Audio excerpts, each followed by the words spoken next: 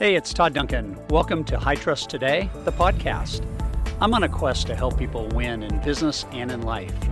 To do that, I know they must trust themselves, their relationships, their business, and they most certainly must trust their future. When you do that, you set in motion a universe of possibilities, and that journey begins right now.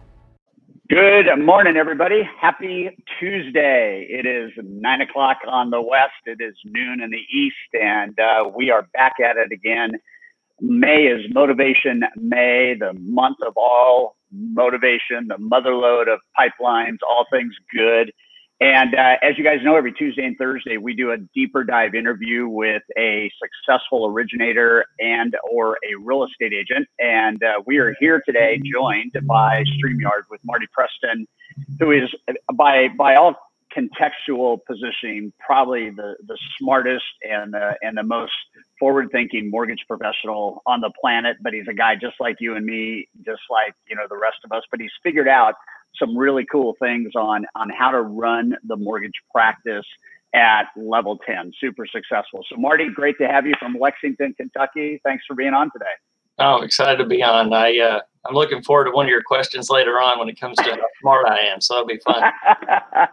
Well, we always position everybody that way, right? No, in all seriousness, I've had the pleasure of working very, very intimately with you over the last 6 years in our elite program. And I really mean that. I think that while you have some humor, that you go through that big diagnostic and you say we suck, you know, on the other hand, you attack and you make the things work that need to work. So give everybody that's watching an update on how you and your region are doing in the midst of this COVID thing. Just give us a kind of a flyby. Well, I think we're doing, really well. It's kind of a balancing act right now because you've got a bunch of volume. I had a good friend of mine call me the other day and tell me that,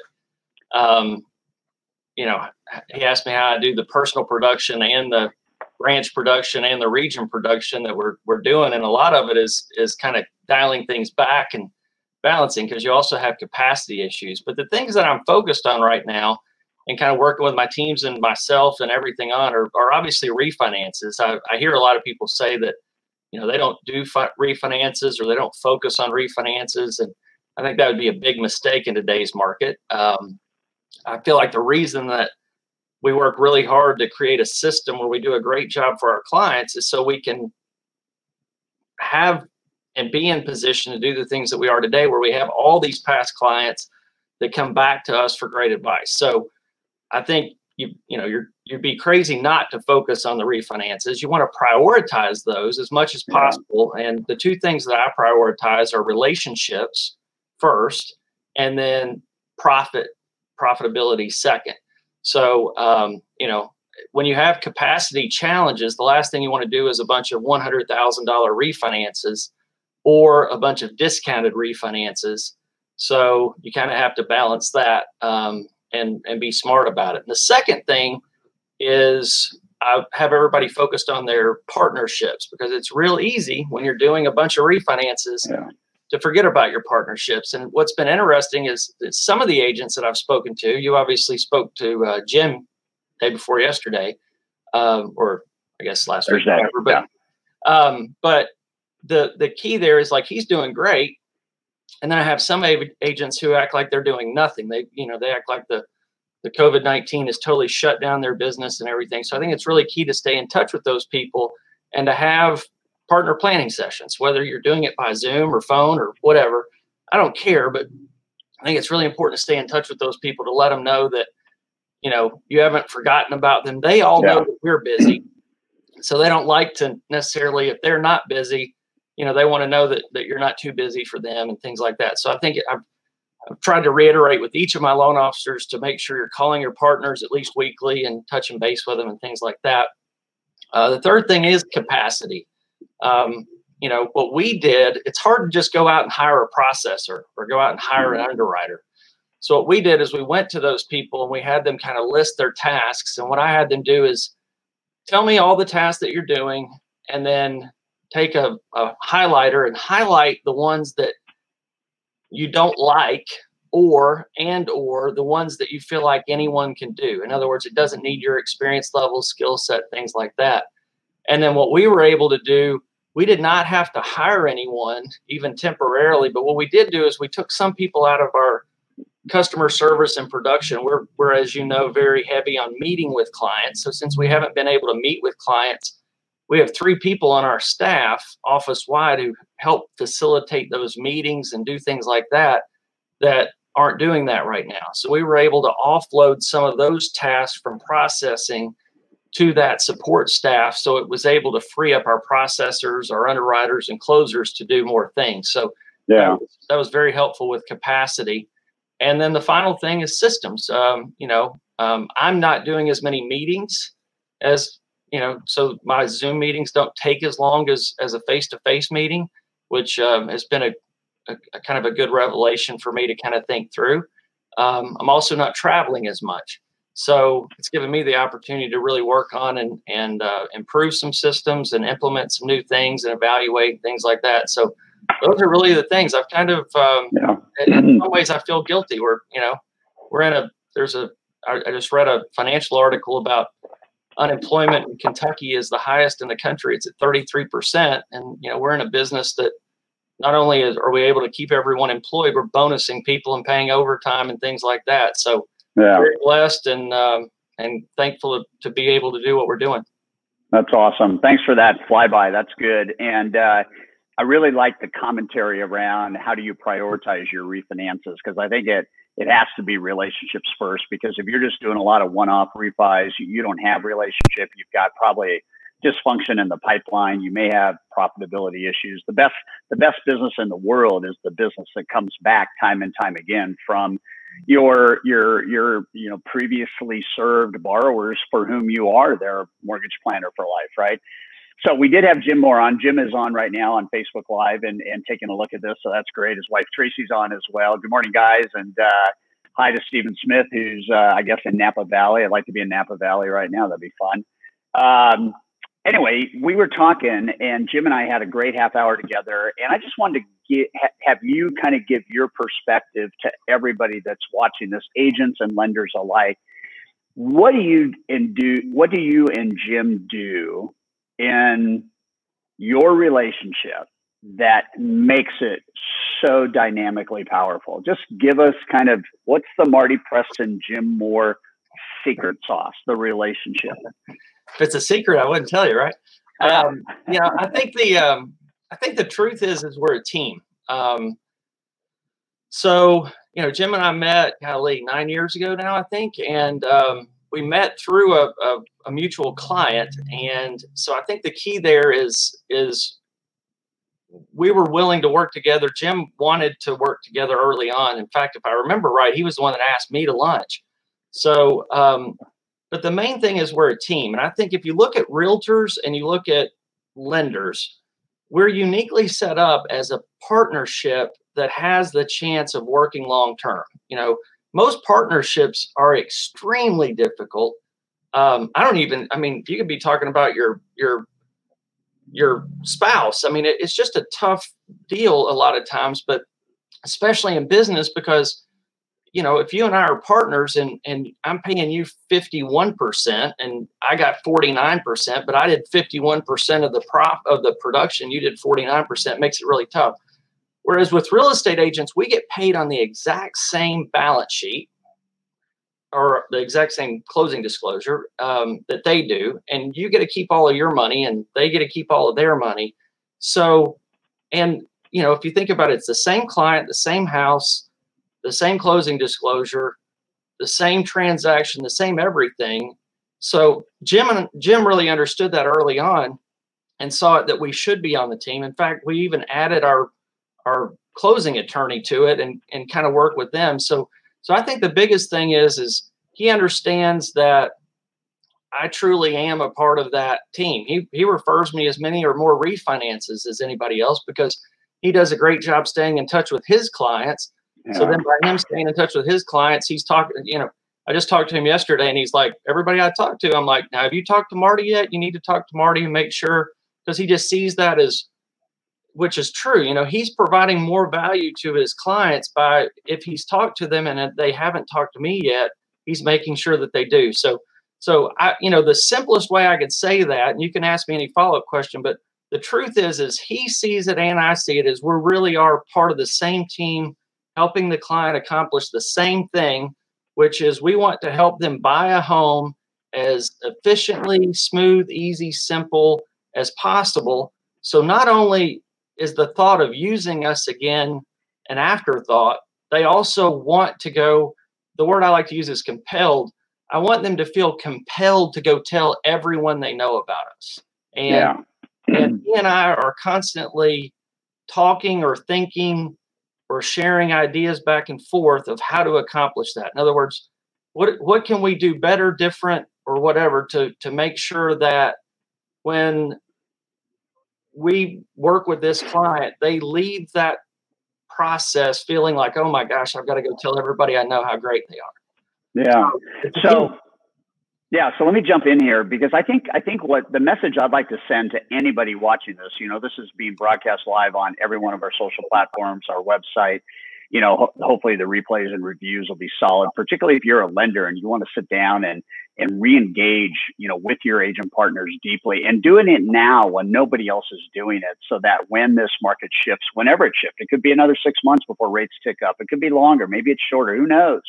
It's going to probably remain low, at least through the election, and we'll just see what happens. But I think the interesting thing here is to ask yourself the question, if you're viewing this between you and your agents, do you have a seamless partnership? In other words, do you and your agent partner have a collaborative, a very intense, very loyal, very high trust, seamless process, so that you look like you are a team, which you theoretically should be, for every borrower that might buy a home and for every seller that might list a home and buy a home?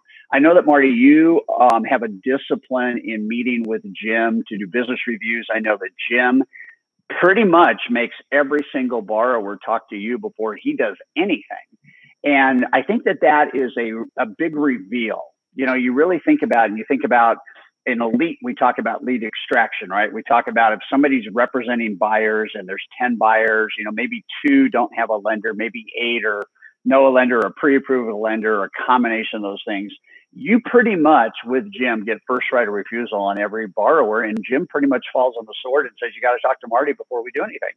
Unpack that for everybody, because it is still, in my opinion, the most unique secret sauce there is in the business. So trust, of course, has a lot to do with that. So the reason Jim's okay with making sure everybody talks to me is he has confidence in me to do the right thing. So sometimes that may mean that I refer the client somewhere else, which I've done several times if we aren't the best option for them, construction loans or whatever it is. So Jim will send a client to me knowing good and well that I don't do very many construction loans. Most of the time I'll refer those out to a local bank, but he'll still refer the client to me to talk to me first, because he knows it's going to be better for the client to get all the answers and receive total transparency about the process up front. And because we're not sure that other bank or lender or whatever may do all that. So it's not uncommon at all for me to meet with a client that is getting ready to go into a new build project that may take 12 months, knowing that I'm not going to do the financing for 12 months from now, but I met with that client because Jim has asked them to come meet with me first, so they know everything they're getting into. And like, I just had a phone call the other day with a guy that I had known previously. And so when we got off the phone, he's like, so basically I don't need to talk to you anymore for about 9 months. And I was like, we'll stay in touch more than that. But I'm thinking, yeah, actually, basically you don't. But yeah, I think it really comes down to trust of that. So Jim wants everybody to talk to me because he trusts me to give them the best advice. And he knows by them getting that advice, then they're going to like him that much more because he's the one that helped them get that advice.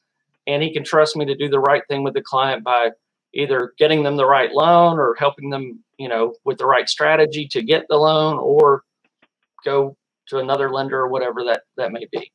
Yeah. So that's a big piece of it. So I'd like everybody watching this to just do a quick kind of gut check on, do you have that? if you're a lender with your agent partners. And if you're an agent watching this, do you have that symbiotic kind of seamlessness with your lending partner? Because there's no downside for Jim Moore making everybody talk to you. If anything, there's a huge upside, and vice versa. When you talk to them, you make Jim's job easier and more effective, and all things that go along with that. So talk just briefly about your business review strategy, because you throw out partnership planning, and I can guarantee you right now about 99 out of every 100 LOs in America are not doing partnership planning right now.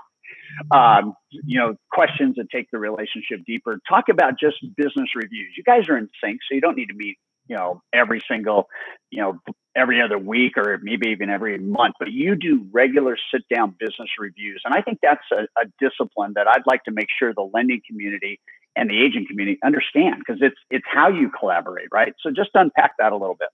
So that's a discipline I got to give Jim credit for. Okay. Early on, it was all me. So I did the things where I would meet with him every 2 weeks early on. And then I would, he would want to, but I would meet with him every 2 weeks early on. And we would do partner planning where we would really sit down. Usually we would do it at lunch, but we would really sit down and go through, okay, here's what we were doing 2 weeks ago, and it was just talking through what we could do and what I could do or what I had access to that could help him with his business. So, one process we went through not too long ago is we went back and looked through all those notes, which was kind of cool. And we had 9 key areas, from business planning to prioritization management to team building to lead generation, all these different things that we had kind of worked through. And it went into 9 categories, and it was just all in these notebooks that we had gone through. And the first big breakthrough I remember with him was team building.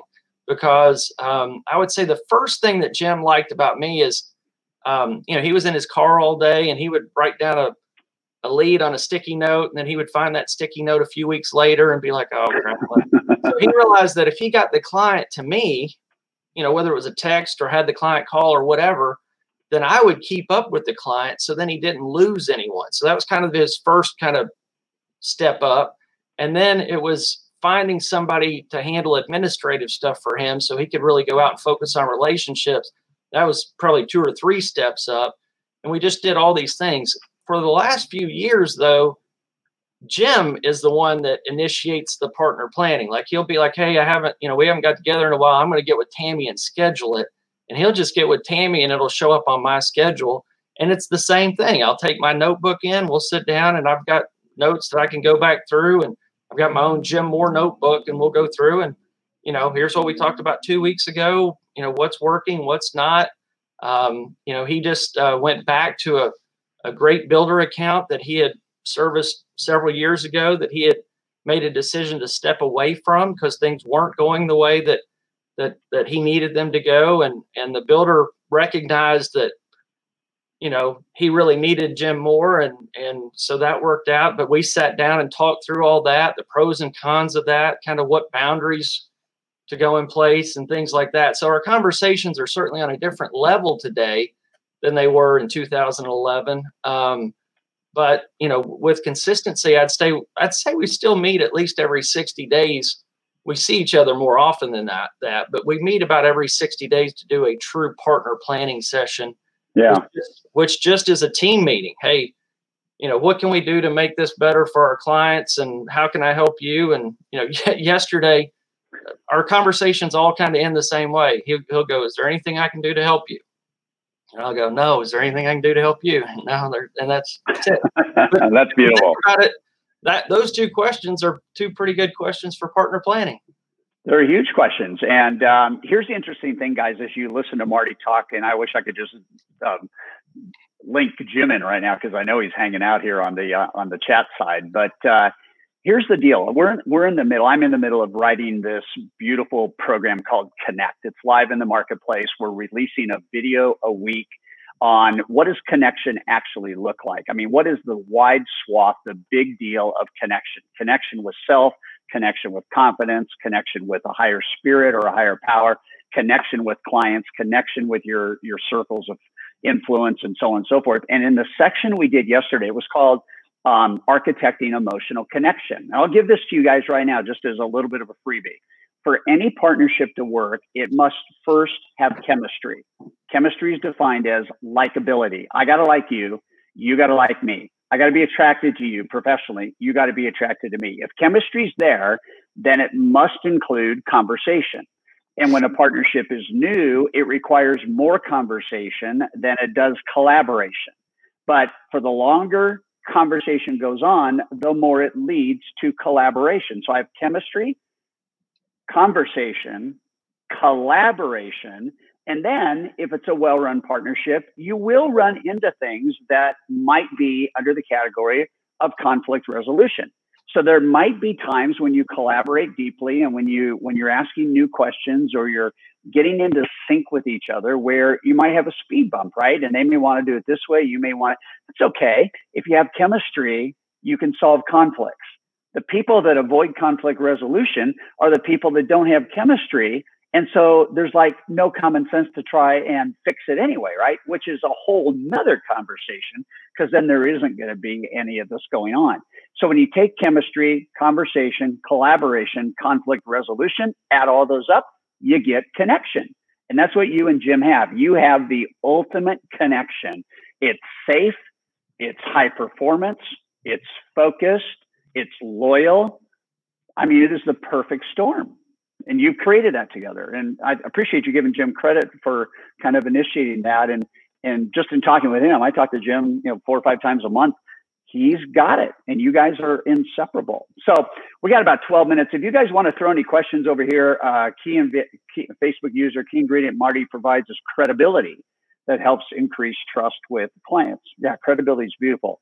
So you and I, you were one of the founding members of our elite coaching program. High Trust Coaching is available to all of you. If you haven't even checked it out, just come online for a free coaching call. It's super simple. Our coaches are ready to advise you on whatever you would like right now and give you a little test drive. I know you went through, Marty, this huge diagnostic. It was 97 questions and it changed everything for you. It changed everything. And I had 2 questions that I think came out of that. One, what have you seen in terms of the percentage of referrals you get from both agents and other borrowers because of the professionalism and advice content of your borrower presentation? What does that look like? What's that feel like? Well, from a percentage standpoint, I'd say it's about 200% because in 2015, based on what that's the only main change that I've really made since 2015. I always tell people when I went into Elite, I went in there fairly competent, maybe arrogant, whatever. And 2 things happened. I took that diagnostic and I met Brian Bomar, and both of them knocked me down pretty far. So, I've said it 1,000 times that during the diagnostic, I wrote on there, and I even have a picture of it. It's actually sitting over here. That book, that workbook is where during the diagnostic, I wrote, "We suck." And it's because we did suck. So looking back at that, though, from where my personal production and my office production is, we've grown about 200%. So we were always getting referrals from past clients and from partners before. So I would be able to credit that information has been able to double my production. Really, it took about a 2 or 3 year time period, but I would say that would be it. We literally have been able, in a 24, 36 month time frame, we were able to double production across the board. And so you were already up there. So I was already qualified for Elite, so I was doing okay. Yeah. And I think just that change when you kind of reported in on first year had earned you an extra like $500,000, I think, a little $585,000 the first year. $585,000 profit as a result of coaching and profit. So again, you guys just check out hightrustcoaching.com and just if you haven't had a free call, have one with us and we'll show you what it looks like. I just got a post on Facebook from live comments and I want to see if we can do an audible on this. The user said, "Todd, can Marty share how he landed a Hitachi account that we recently mentioned, and I think that involved Jim as well. But talk through how you did that, because there's a new world order that we're creating in Elite, which is called consumer centricity, and it involves bringing in other business like that. So how did you do that? Well, I think the key there is awareness. I think Wally talks about that a lot. When he gives the example of the guy that he's sitting next to on the plane. Right. So, I think the thing there is when you're working with a client, you and your whole team need to be aware of what opportunity or potential opportunity this person could lead you to. I was having a phone conversation yesterday with one of my top loan officers, and I was talking about how an $83,000 loan led me to a plastic surgeon because he was married to her sister, who led me to a general surgeon who's referred me, 40 something closed transactions, so 40 families. So, you want to be aware of that. But, in this case, what happened was Susan Hatfield, who is one of my top loan officers in Richmond, Kentucky, which is just a really small town from here. She was doing a loan for a guy that was the human resources director of Hitachi. Turned out he was my second son's baseball coach, and which child number 2, you never know. So I was like, I don't know if coaching my son was a good thing or a bad thing, but it turned out to be a good thing. So I had a little bit of a relationship there, and we were able to go meet with him and listen about, kind of do a high trust interview about what they wanted, what they needed, how we could help them, with their clients. In their case, a lot of it had to do with educating their staff, and they were very clear on the relationship between financial health and physical health. And a lot of companies, because of a lot of the health insurance companies are kind of helping us with this right now, because they're pushing, how you can get discounted healthcare plans, based on the overall health and programs that their employees are in, and all that. So we were able to do some things with that. And it's just, honestly, it's just like a partnership with anything else. It's just a matter of, what can we do to help you? We have a few other companies that we're working with, and frankly, what one company likes, another company may or may not be as interested in. So it's just a matter of what can we do. Every business, the one thing that they're all very, very, very much the same in is they're all looking for ways to add value to their employees. They 100%. want their employees to be able to see additional value in working there over compensation and basic benefits. So if you can help them provide additional benefits to their employees, especially and do it at no cost to the employer, then you're going to be able to develop a good relationship with them. But I think the key for us is having this one conversation with our team. When the loan is sent to underwriting for final, we'll have what we call a huddle. And it's just a matter of, hey, the AOT file is going back to underwriting. Does anyone have any information about this client and we've got it set to where we can type it into our CRM and things like that. But, do you know anything about them that creates a good opportunity for us? And it may be an opportunity to, give them a gift after closing that would make a huge impact. And it might be, yes, they're president of a company that employs 1,200 people. And then, I mentioned the name AOT. So ironically, one of my favorite real estate agents who doesn't sell a ton of property, but she's just the greatest person. Her husband manages the other Hitachi plant in Kentucky, which the one in Richmond has 1,200 people. This one has 1,500 people. And he left Toyota to go manage that one after all this had started. So it kind of made it to where we were able to become partners with both. So, yeah. And I think the point you make, and I'll say this to everybody, is you don't need to overthink this. I'm going to go ahead and post a report on the High Trust Today Facebook group. If you're a member of that, then I'm going to put the report out there. But it's a study that shows how income and wealth are linked to health and longevity. And I think you bring up a good point that as an employer, as a CEO, I want my guys to be healthy financially. I want them to be healthy mentally and physically and all of those things. And it's a unique value proposition today that about 8 to 8.5 out of every 10 Americans say they want. They claim that financial stress is one of the biggest stressors in their life. And so this leads to our last question. Fiscal literacy, super, super important. You and I have been on this for a long time, and it's getting more and more relevant and more important. And if you're going to join this movement that we are owning called consumer centricity, you got to bring fiscal knowledge and advice to your employee groups. And I think when you look at Hitachi and you've got 2,800 employees, I mean, imagine the impact you can make in just one company with 2 plants for almost 3,000 people in terms of fiscal health. Take us home on the power of fiscal literacy, the simplicity of how you get plugged in, but how do you transfer the knowledge? How do you share the knowledge? What do you guys do to add value to this non-traditional business sector? Yeah. So I think you hit on something there about don't overthink it. And I think it ties into this too. Because I remember when I was working with Wally on the wealth management side of things, and he asked me a question about, what you do different to attract them. And I was like, well, I send them a high impact introduction. I meet with them. I ask them questions. If there's somebody I think I would like to work with, then I meet with them at my office to show them what we do.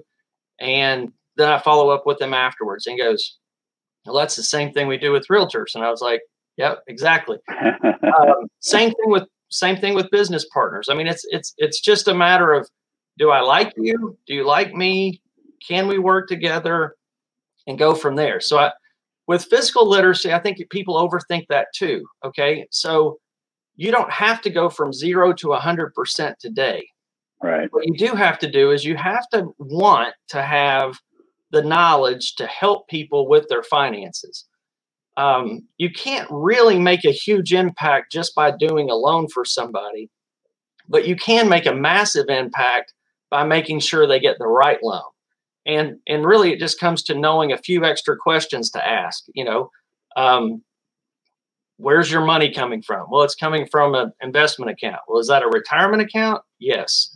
Okay. Well, have you looked into the potential tax consequences of taking money from the retirement account? Because the cost of that may more than offset the savings of the mortgage. So let's talk about, just a few basic things like that you can learn over time. And there's, mortgage market guide or whatever. There's all kinds of different services out there where you can learn that stuff like I did, which was just step by step.